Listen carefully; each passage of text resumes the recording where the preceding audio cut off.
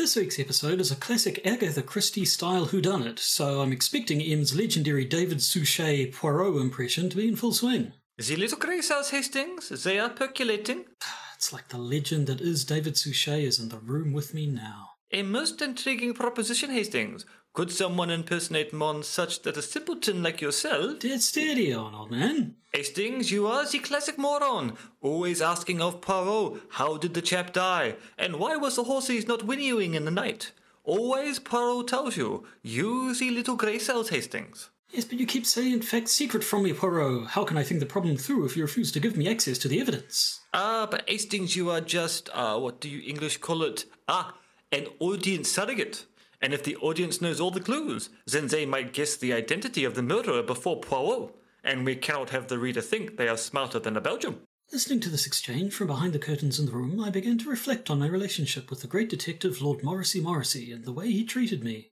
Was I also some kind of audience surrogate? And what of our next caper? Hadn't our last adventure ended on something of a cliffhanger? Who is this speaking aloud from behind the curtains? There was no time to lose. I say, Poirot, who was that chap who just defenestrated out of the windows? Hastings, you the little grey cells. Must Poirot tell you everything? No, the other one.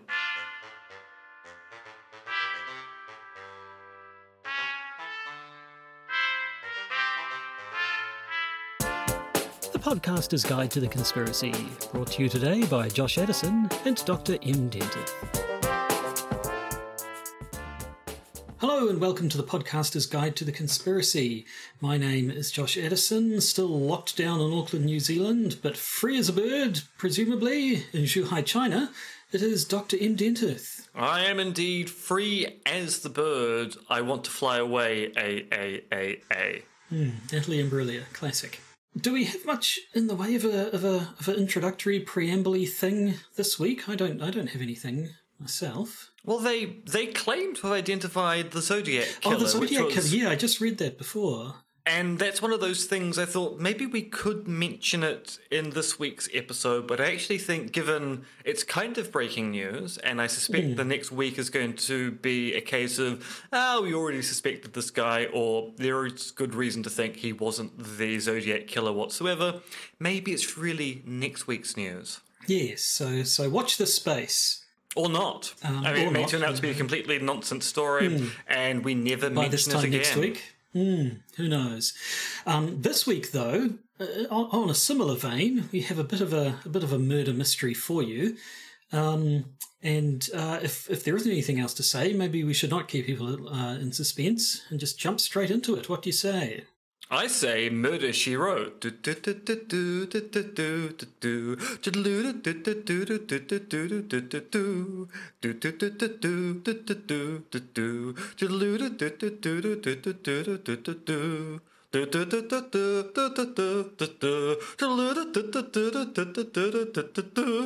this okay from like a copyright legalistic standpoint?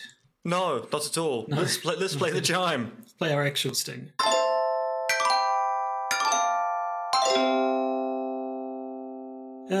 That's much less copyright infringing. I like it.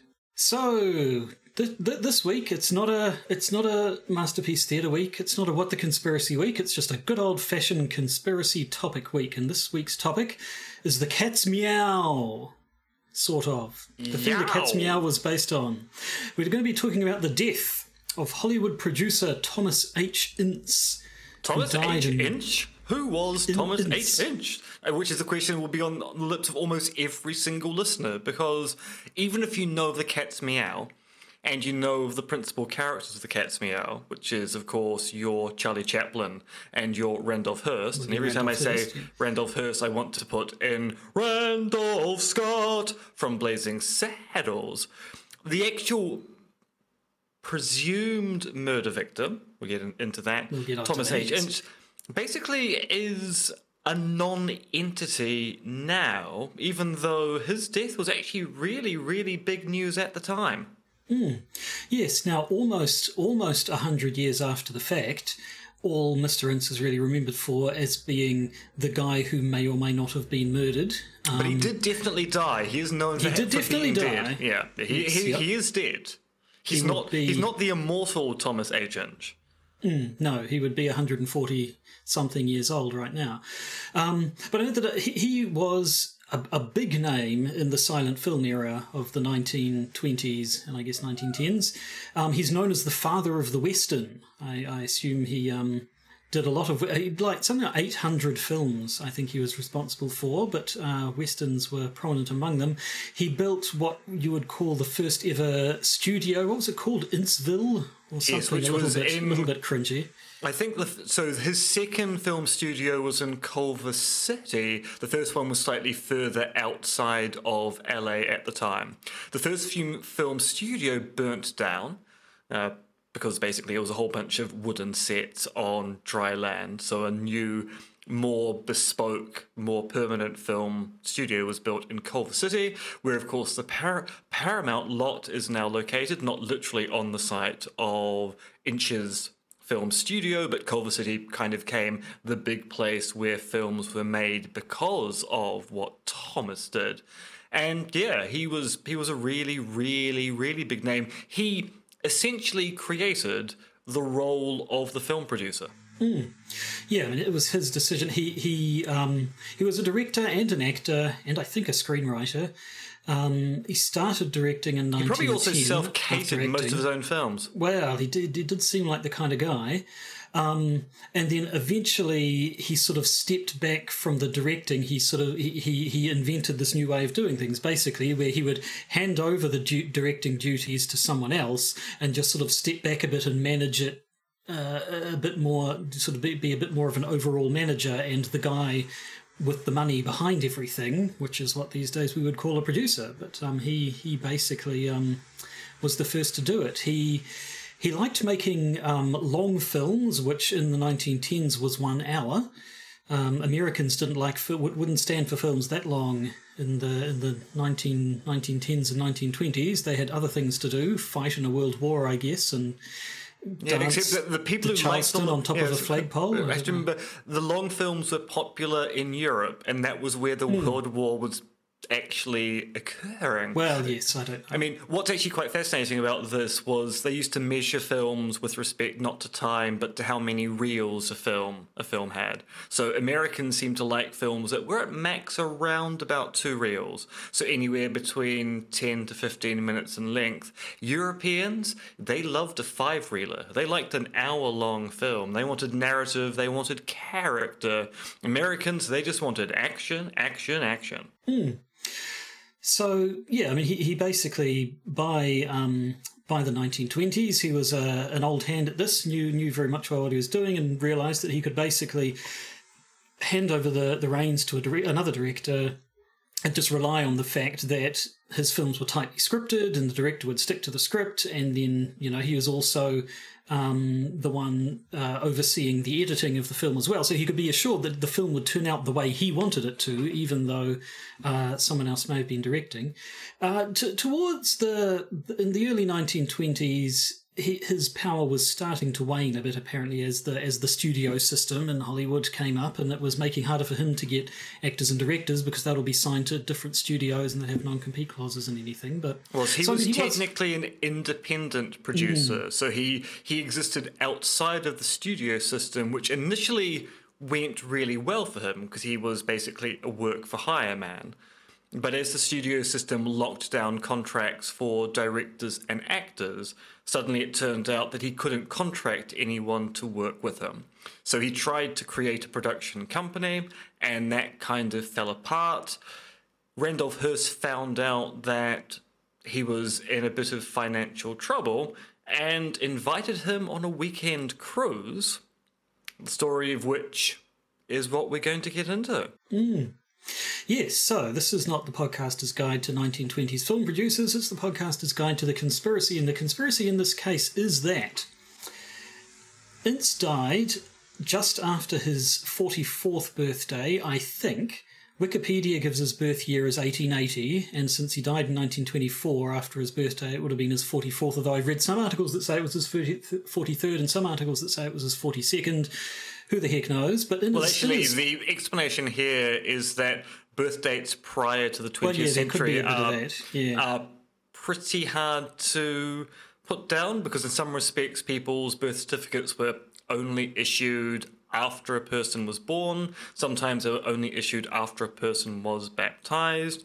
Sometimes they were issued later in life, because I need to kind of prove I exist. Could I have a document? When were you born? Well, I think I was born. Yeah, let me ask my mother. Yeah.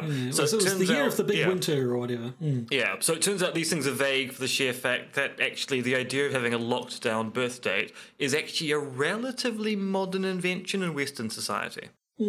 But the point is, he was in his early to mid-40s, younger than the pair of us, and on the 19th of November 1924 he died. Now, that was a Wednesday. On the weekend just before, he had been on a cruise, he'd been to a party on the yacht of William Randolph Hearst, the USS Oneida, off the coast of San Diego. The official version is that he suffered a medical event on the ship and died of heart failure, but rumours spread that he had in fact been shot by Randolph Hearst himself, and all on the yacht were sworn to secrecy. An actual, honest-to-goodness, good old-fashioned conspiracy of silence. Now, why are we calling it The Cat's Meow, though? Because there's a film called The Cat's Meow, which stars Eddie Izzard as Charlie Chaplin, and a whole bunch of other people playing a variety of roles, but of course our favourite, Cary Yules, playing the murder victim himself. Thomas Ince himself, yes. There was originally a play by Stephen Peros, which was then adapted into the movie in 2001 by Peter Bogdanovich. Interesting, there's also another piece of fiction based on these rumoured events. William Randolph Hearst's niece, Patricia Hearst, wrote a novel in 1996 called Murder at San Simeon, which is basically also another fictionalised account of the rumoured death, the rumoured circumstances around the death of Thomas Ince. So I guess we should start with the official version before we start getting into the rumours and the conspiracies. So here is the timeline as it was reported in the official record. So as you said, Ince had been doing a deal with Hearst. I think Hearst Production Company was going to do a deal, pay him to use Ince's studio. They were talking about it on Saturday the 15th of November.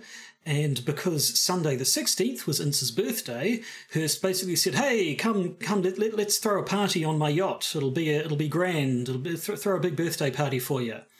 And so they did. So this party was going. Ince couldn't make it straight away. I think he had to catch a train down to San Diego. So by the time he got there, the party was in full swing. Guests included such names as Charlie Chaplin, who was, I mean, would it be fair to say he was the biggest name of the silent film era? I mean, you had Buster Keaton, you had Harold Lloyd, you had Charlie Chaplin. I mean, he was incredibly famous if not the biggest, that time. one of the biggest, yeah. And is probably the silent film star who, A, has survived the most in popular culture, and B, was the silent film star who successfully transitioned to talkies as well. Most of the other silent film stars did not, in part because Chaplin was very, very good at vocal work, and it turned out that being a silent screen star didn't really require you to have a particularly good acting voice, strangely enough. Weirdly, yes. So as well as Chaplin, there was Marion Davies, a silent film actress and also Hearst's mistress at the time. There's a writer by the name of Eleanor Glynn. Marion Davies, played by Kirsten Dunst in the film. Eleanor Glynn, who I think was Joanna Lumley. And another actress by the name of Sina Owen. Those are the only people who I think have been confirmed as having been on the yacht, apart from Ince and Hearst himself. The full guest list was never actually made public, and for reasons we'll see, no one else has ever actually admitted to being there. There's a woman by the name of Luella Parsons, who was a sort of a columnist and a screenwriter, who will figure prominently shortly. She may or may not have been there, but will neither confirm nor deny. Actually, no, I think she does deny. But there's. Well, I think she did deny. I believe she's quite dead. Well, yes. So on the Sunday night, the guests celebrated Ince's birthday with a big birthday meal, and after this, Ince suffered an acute bout of indigestion. Now, apparently, he had peptic ulcers, and was under doctor's instructions to stay away from food that might inflame it. But it was his birthday, and he's a big Hollywood man who probably isn't going to let no one tell him what to do. So, yes, things such as the salted almonds and champagne that were apparently available would have reacted badly with his ulcers. So he had quite a bad reaction, apparently. No, I must admit, I've never understood this kind of weird exceptionalism people have around food, which is I know I'm not meant to eat this thing, but it's my birthday. But just this one. So if you can't eat the thing, you don't eat the thing. Biology doesn't go, oh, well, of course it's your birthday, so we won't have an adverse reaction this time. But so, feeling very unwell, Ince had to leave the party, went ashore, and took a train back to... he intended to take a train back to his home in Los Angeles, but his condition worsened on the train and he ended up having to get off at Del Mar in California. Actually, let me just interject here because this gets to an issue about the guest list. So one of the accounts I read said that he went ashore accompanied by one Dr. Goodman, a licensed though non-practicing physician. That somewhat suggests if he went ashore with Dr. Goodman was presumably one of the guests at the party. Although I suppose it is possible he was summoned to the boat and then went, actually, no, this guy needs to be on shore immediately, and then came back with him. But it kind of speaks to the fact that because we don't know who was there, a whole bunch of names come up in these narratives, and you end up going, where do they appear from? When were they there? Yes, no, Dr. Goodman will be appearing later on in the story. But yes, so he was definitely on the train, but yeah, as you say, whether he went from the boat to the train or whether he'd been summoned there and then got on the train with him, we're not quite sure. But so in Del Mar, Ince was taken to a hotel where they summoned a doctor and nurse and he was given medical treatment. You'd think, in this day and age, you'd think to a hospital, but possibly in 1924. Maybe a private doctor in a hotel room would be a better bet than a public hospital. So at that point, he summoned his own personal physician, a Dr. Ida Glasgow. He summoned his wife and his eldest son, William. And then together they all travelled back to his home, where he unfortunately did not recover and died on the morning of Wednesday the 19th. His physician, Dr. Glasgow, signed the death certificate himself, gave the causes heart failure. Apparently his son William would go on to become a doctor himself and would say that he believed his dad's symptoms were closer to a thrombosis. I'm not quite sure what the difference between a thrombosis and a heart failure is, but neither of them are good for you.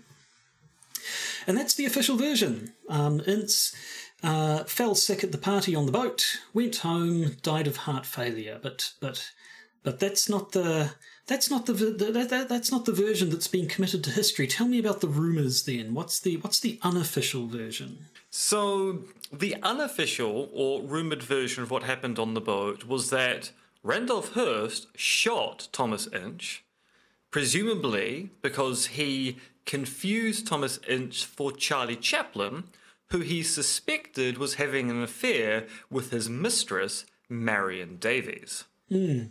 So there's the story people have sort of put together is that he suspected this affair had been going on. He possibly found the two of them together or confronted them for some reason, tried to shoot either or both of them. There was a big commotion. Ince got involved. The gun went off and Ince was killed by accident. There have been other rumours, other versions of the rumour. Some people, Ince himself made a pass at Davies and was shot in a jealous rage by Hearst, what have you. I haven't actually seen The Cat's Meow, but apparently their version of events, there's a scene where Ince and Davies are talking to each other, and Ince has playfully put on Charlie Chaplin's hat, which happened to be lying around, and Davies is talking to him about her relationship with Charlie Chaplin and with Hearst, and says of Charlie Chaplin, "I don't love him anymore." But Hearst, coming up behind them, sees Ince in the hat, thinks thinks Davies is talking to Chaplin, and so that when she says, I don't love him anymore, she's talking about Hearst.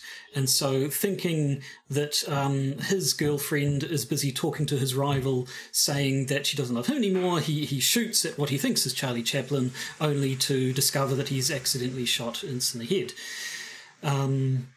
This is all. I don't. This is all supposition, basically. I think a lot of it's based on the fact that Charlie Chaplin was a known philanderer, and the idea of him having an affair with another man's woman, if you'd put it that way, is certainly not unthinkable. Hearst was, I believe, known to have kept a gun on the boat, and was also known for being the sort of arsehole who'd fly into a jealous rage over that sort of thing. But however exactly it happened, the idea is that Ince was shot, and then everything was hushed up. The investigation into it was squashed because Hearst was one of the most powerful men in the country at the time, really. And everyone present on the boat was sworn to secrecy. So it's an interesting story, but how did it start? Well, like most of these things, the origin of the story is a little bit hard to piece together. It seems to start with Chaplin's valet, and I'm going to use the British pronunciation here rather than the American one, given that Chaplin was British himself. A man by the name of Tarachi Kono, who claims to have seen Inch being stretchered off the yacht and said he was bleeding from a gunshot wound to the head. Now, it's also claimed, and claimed here is very, very important, claimed that the LA Times ran the headline, "Movie Producer Shot on Hearst Yacht." Now, no copy of this headline is known to exist.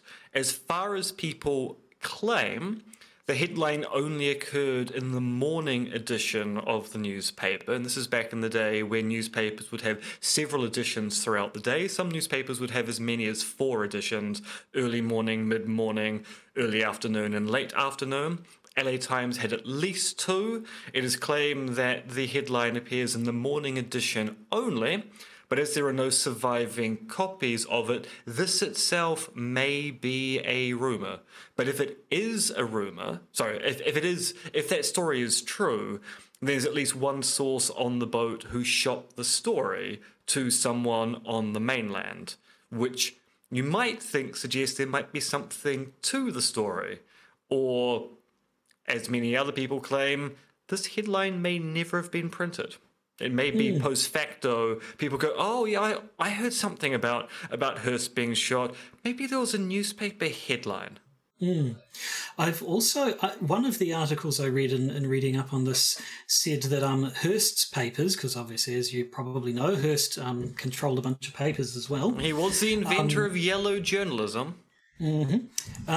So one of the articles I read claimed that Hearst's papers initially sort of ran a cover-up story that neglected to mention Hearst's yacht at all. They claimed Ince had fallen ill at Hearst's ranch while visiting him there, and then from there being taken back to his home where he died surrounded by his family on Wednesday, the morning of Wednesday the 19th. And that this line was dropped fairly quickly once numerous people began placing him on Hearst's yacht at the time instead. But I've only read that once, so I'm not quite sure where that one came from either.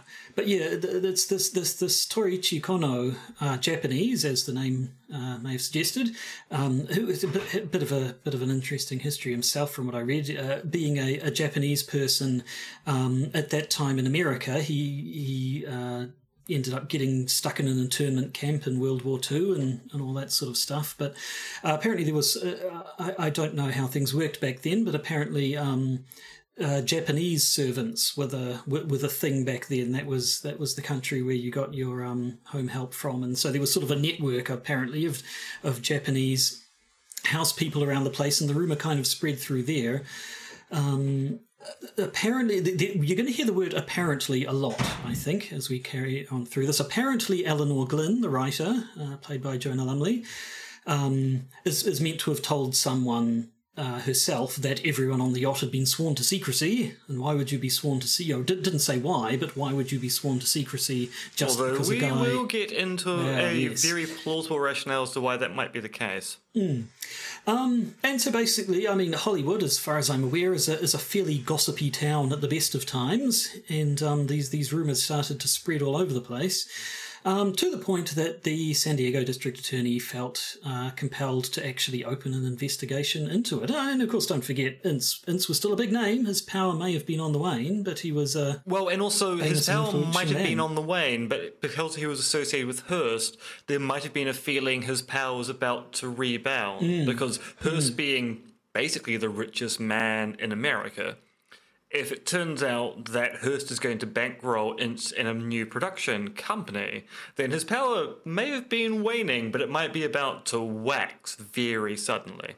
So the DA did conduct an investigation, but not much of an investigation, as it turned out. So that Dr. Goodman, who we mentioned before, this man, Dr. Daniel Goodman, he gave a statement to the DA that he had been on the train with Ince on his way to Del Mar, that he saw Ince suffering from chest pains, and that apparently Ince had, who had apparently been trying to keep this condition of his a little bit quiet, but supposedly confided in Dr. Goodman that he had been. This wasn't the first time that he had these sort of attacks before, and apparently that seemed to settle the case as far as the DA was concerned.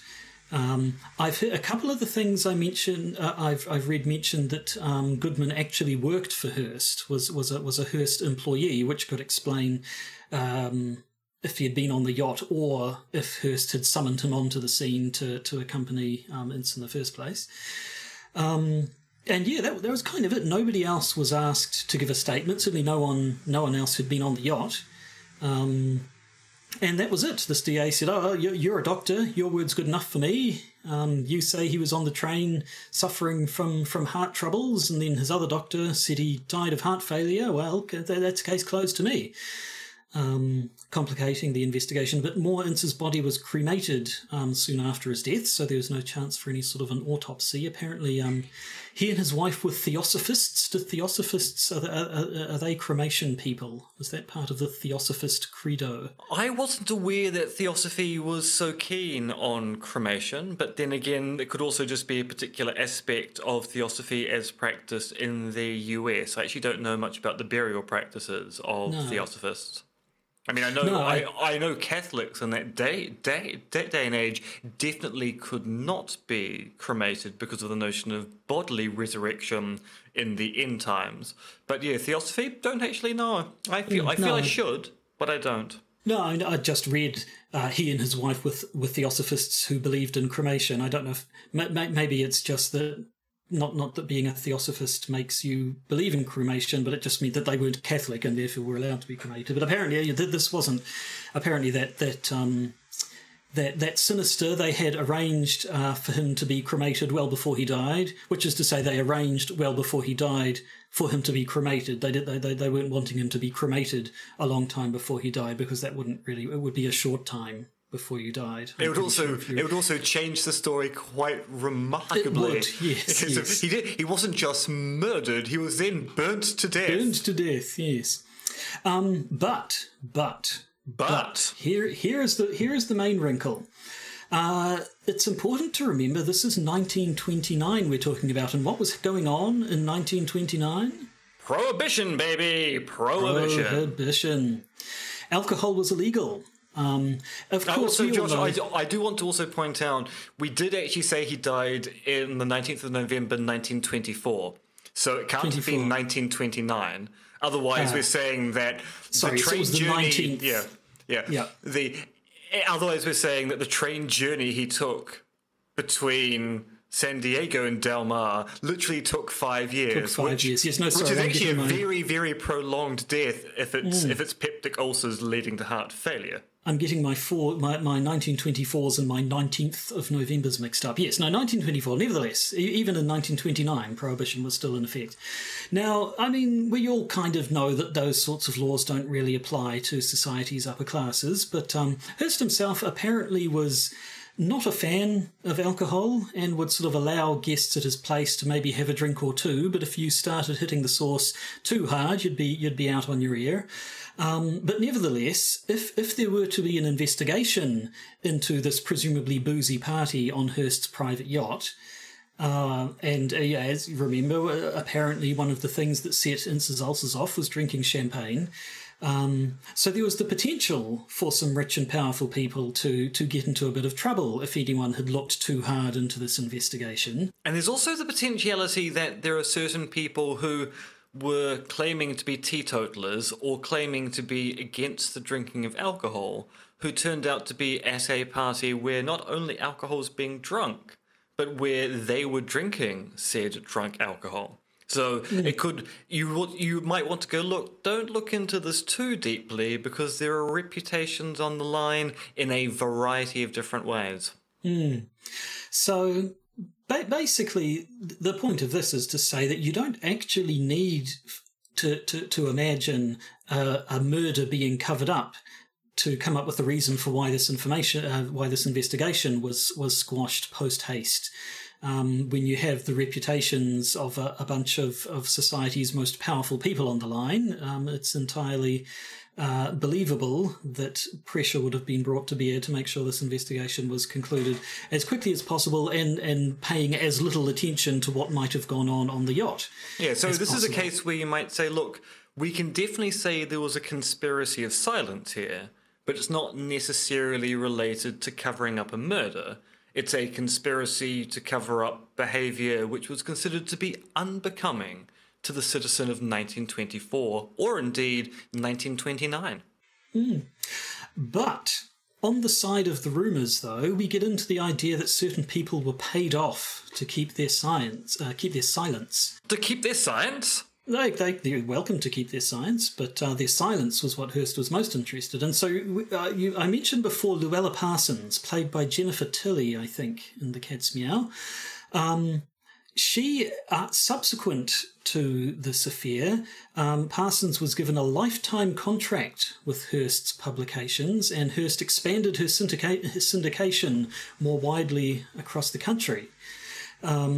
Which is a lot of people have sort of wink wink nudge nudge suggested that this was her payoff. This was Hearst buying her silence by giving her a bunch more money and furthering her writing career. Now, and Parsons, that's because even though she claimed she wasn't on the yacht, there were eyewitnesses that said that she was definitely there. Now, this isn't a payoff, presumably, to cover up the fact she was on the yacht. It's presumably a payoff saying, well, if you were on the yacht and you saw certain things that were going on the yacht, then if I give you some money and extend your syndication, maybe you won't talk about some of the things you saw. Because once again, you may not be concerned about covering up a murder. You might be concerned about certain things happened on that yacht that, you know, when they happen at sea, they should definitely stay at sea. And yet, on the other side of the argument, some people say that, well, actually, her contract, this lifetime contract, had been signed well before the night of the party. It was already a done deal, and Hearst looked on her favourably, not because she kept her mouth shut about what happened on board his yacht, but because she had long been a champion of Marion Davies films and had given them glowing write-ups in her columns. Isn't this a plot point in Citizen Kane? Well, we'll be getting to Citizen Kane, but it would not surprise me. It is a plot point in Citizen Kane. I have not As seen someone who has Citizen watched Citizen Kane probably more than a dozen times, it's very definitely a plot point in Citizen Kane. That he paid off a reporter to keep quiet about stuff. Yes, because in Citizen Kane, the mistress is put forward as being an opera singer. It turns out she can't sing particularly well, but Charles Foster Kane pays columnists to give her rave reviews. Right. And then as well as that, Hearst supposedly paid off the mortgage on Thomas Ince's apartment in Hollywood and gave his wife, Nell Ince, a trust fund when she went to Europe at some stage. The thing is, I can see that as being plausible without there being a murder, because you might go, yes, your husband, a friend. yeah, but also your husband attended a birthday party on my yacht. where he ate food he wasn't meant to. I kind of feel as if that might be slightly my fault. I mean, I didn't kill the man, but at the same time, I also allowed him to eat food that led to his death, so maybe I'll just be very nice to you in the hope that you aren't going to then bring this up at every single social event you attend. Now, as I say, lots of people would deny ever being there. No one really wanted to talk about it. The people who we definitely know were involved certainly have never been keen to talk about it. Hearst himself, people had said that sort of mentioning Thomas Ince's name around William Randolph Hearst was a good way to sort of make him go white as a sheet, that he wouldn't countenance anyone talking about Ince in his presence.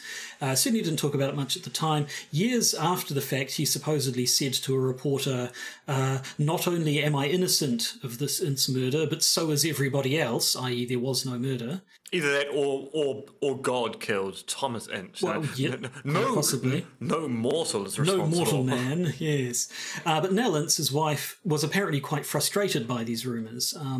A friend of hers by the name of Adela Rogers St. John's wrote her autobiography called The Honeycomb, and in that she writes about Mrs. Ince saying, "Do you think I would have done nothing even if I suspected that my husband had been victim of foul play on anyone's part?" So apparently she was very much, look, he was my husband, for goodness sake. He was the man I loved, the father of my children. You're going to tell me I'd just go quietly and take a payoff if he'd been murdered in cold, well, probably not in cold blood, but murdered by accident, presumably. I don't, Hearst or no Hearst.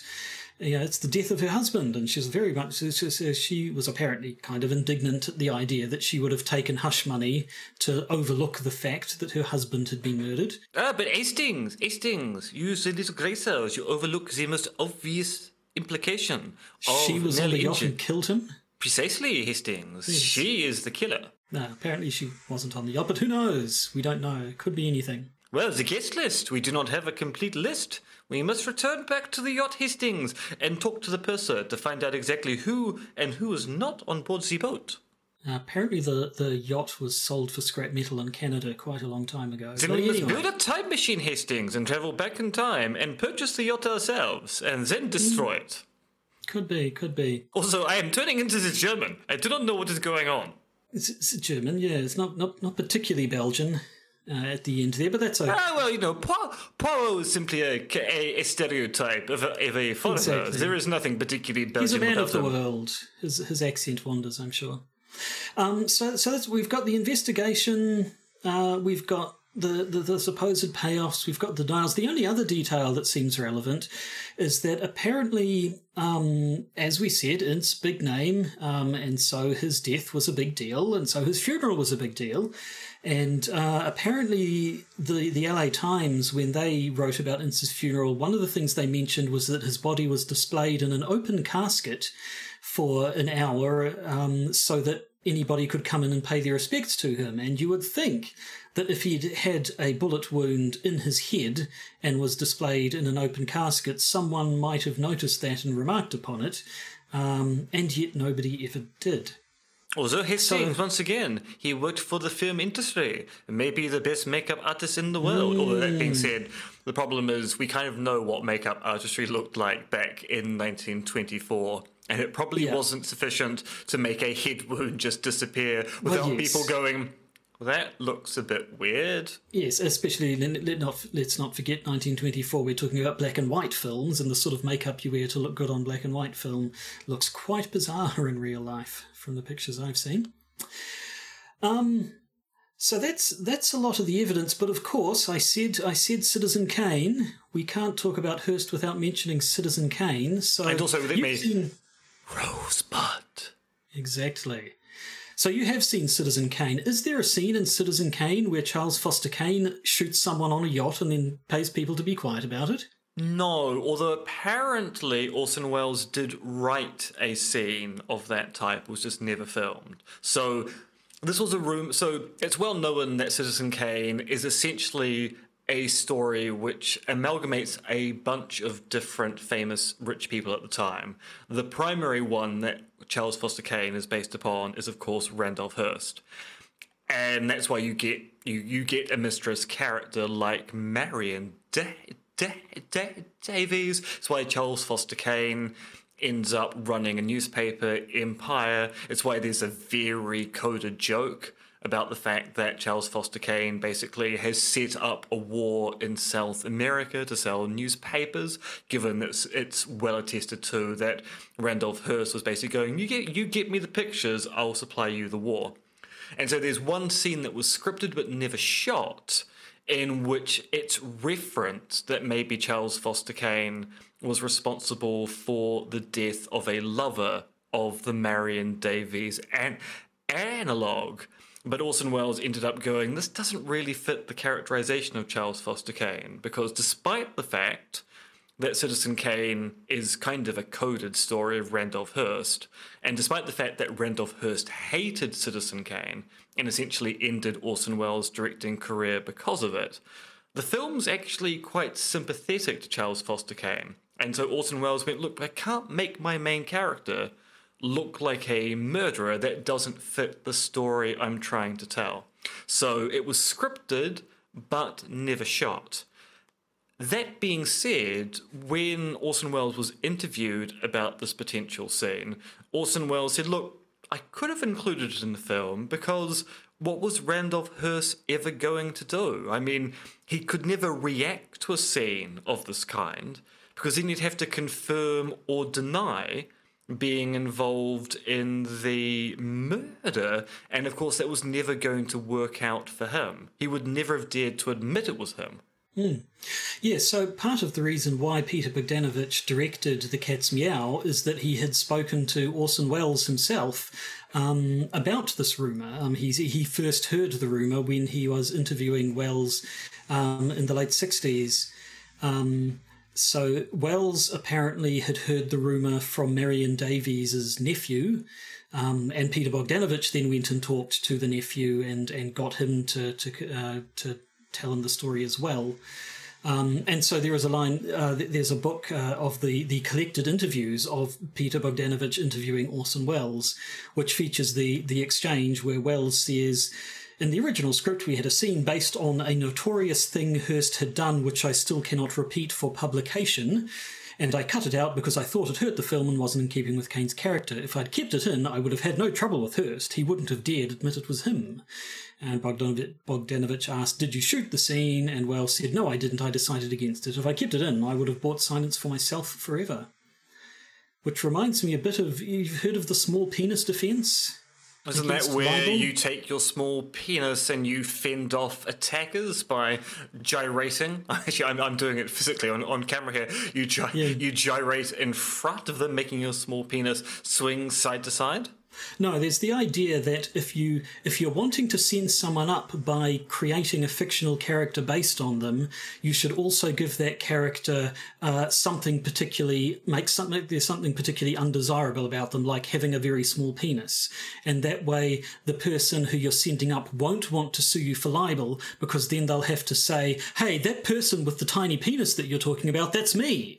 There was one particular case, I forget the exact details, but a guy wrote a play and included as a character a guy that was obviously based on someone he didn't like, but he also made this character a pedophile or a sex abuser or something, so that the guy couldn't say, that character's obviously me. Well, that character's a pedophile. Are you a pedophile? Obviously not. Well, then obviously it's not based on you. It seems like it's maybe not exactly this sort of thing in that it would be including a thing that the guy was rumoured to have done, but in the knowledge that because he denied it, you could happily say it, and he couldn't do a thing because to get angry about it would suggest that it was true. Yes, this is the idea of the grotesque caricature. If you give someone some kind of grotesquerie, people are less likely to go, that's me. If it is me, I have to then explain that I don't have feature X, which makes me grotesque. So I'm just not going to say anything at all. So there you go. That's the story of the death of Thomas H. Ince, who, I mean, it's a little bit sad, I suppose, that these days he's only really remembered as that guy that Hearst may or may not have shot, when in his day he was incredibly influential, and I guess, given that he's the inventor of the concept of a movie producer. His influence is still felt to this very day. In terms of the actual plausibility of it, I mean, it basically it's all just gossip. Like, there is no hard evidence anyway. We have official testimony, and then we have sort of hushed up gossipy testimony, but I don't really say that you could say that the case is even particularly strong in terms of the rumoured version. It just makes for a better story. Nobody's made a movie about Ince dying of indigestion in his own bed at home. No, although what I do think is interesting is that actually no matter what the story is, we can still talk about there being a conspiracy to cover something that happened on that yacht. It doesn't seem particularly plausible that the conspiracy is to cover up a murder, but it does seem quite plausible to think the conspiracy was to cover up behaviour on the yacht that would have got a lot of people into trouble at that time. Yeah, I mean, I assume the idea would have been that, yes, let's go, let's all get wasted and have a big party on the yacht, and then on Monday morning we'll all go our separate ways and never speak of it, and that'll be the end of it. And it was just it was bad luck for them that unfortunately a notable personage ended up dying in connection with it, and people paid attention to what these rich people were up to on their private yacht. But they would have got away with it all if it hadn't have been for those salted almonds. And champagne, yep. the most bourgeois version of a Scooby-Doo story of all time. And I would have got away with it too if it hadn't been for those salted almonds and flutes of champagne. So that's the story of the cat's Meow. Now, Meow. interestingly enough, and Em doesn't know this, but when I was talking with my wife earlier this week about, I sort of mentioned to her, Em and I are going to be talking about that to the time a famous person got killed on a yacht. And my wife's immediate response was, you're talking about Natalie Wood. And I'm like, who? And wasn't she someone who died on a yacht and Christopher Walken was there or something? And wouldn't you know it, I then the next day opened our notes to see that Em, entirely unbeknownst to me, had suggested for the content of this week's bonus episode, why don't we talk about Natalie Wood? Dun dun dun. Actually, no. So we have a button an for actual this. Dun dun dun. Yes, if you're going to do it properly. Yes, so our patrons get not one but two mysterious celebrity deaths on a yacht this week. Not the same yacht, on different yachts. Although, wouldn't it have been great if it had been the same yacht? The Curse of the Oneida, whatever it was called. In fact, wouldn't it be great if it turned out that elements of the Oneida turned up on the yacht, the Splendor? I'm sensing a series. Oh, yes, it's a prequel to Ghost Ship. But yeah, so our bonus episode this week, we'll be talking about the death of Natalie Wood. And if you'd like to learn more about that, I suppose you could look it up on Wikipedia, but don't do that. Listen into our bonus episode, and if you want to listen into our bonus episode, you're going to have to be a patron. And if you are a patron, then all is right with the world, and you're one of God's chosen people. Or our chosen people. I suppose you self-select to become a patron, don't you? But you know what I mean.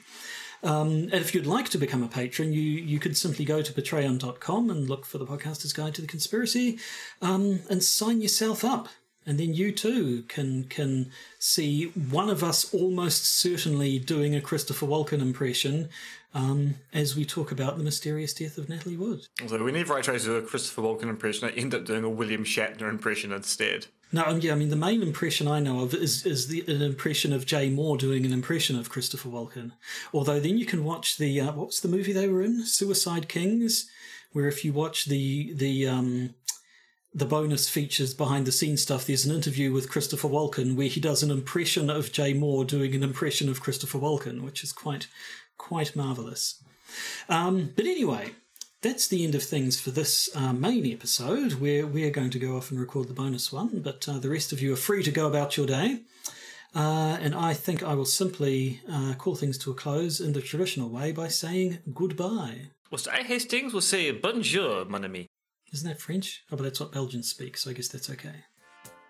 The Podcaster's Guide to the Conspiracy is Josh Addison and me, Dr. M.R.X. Dentith.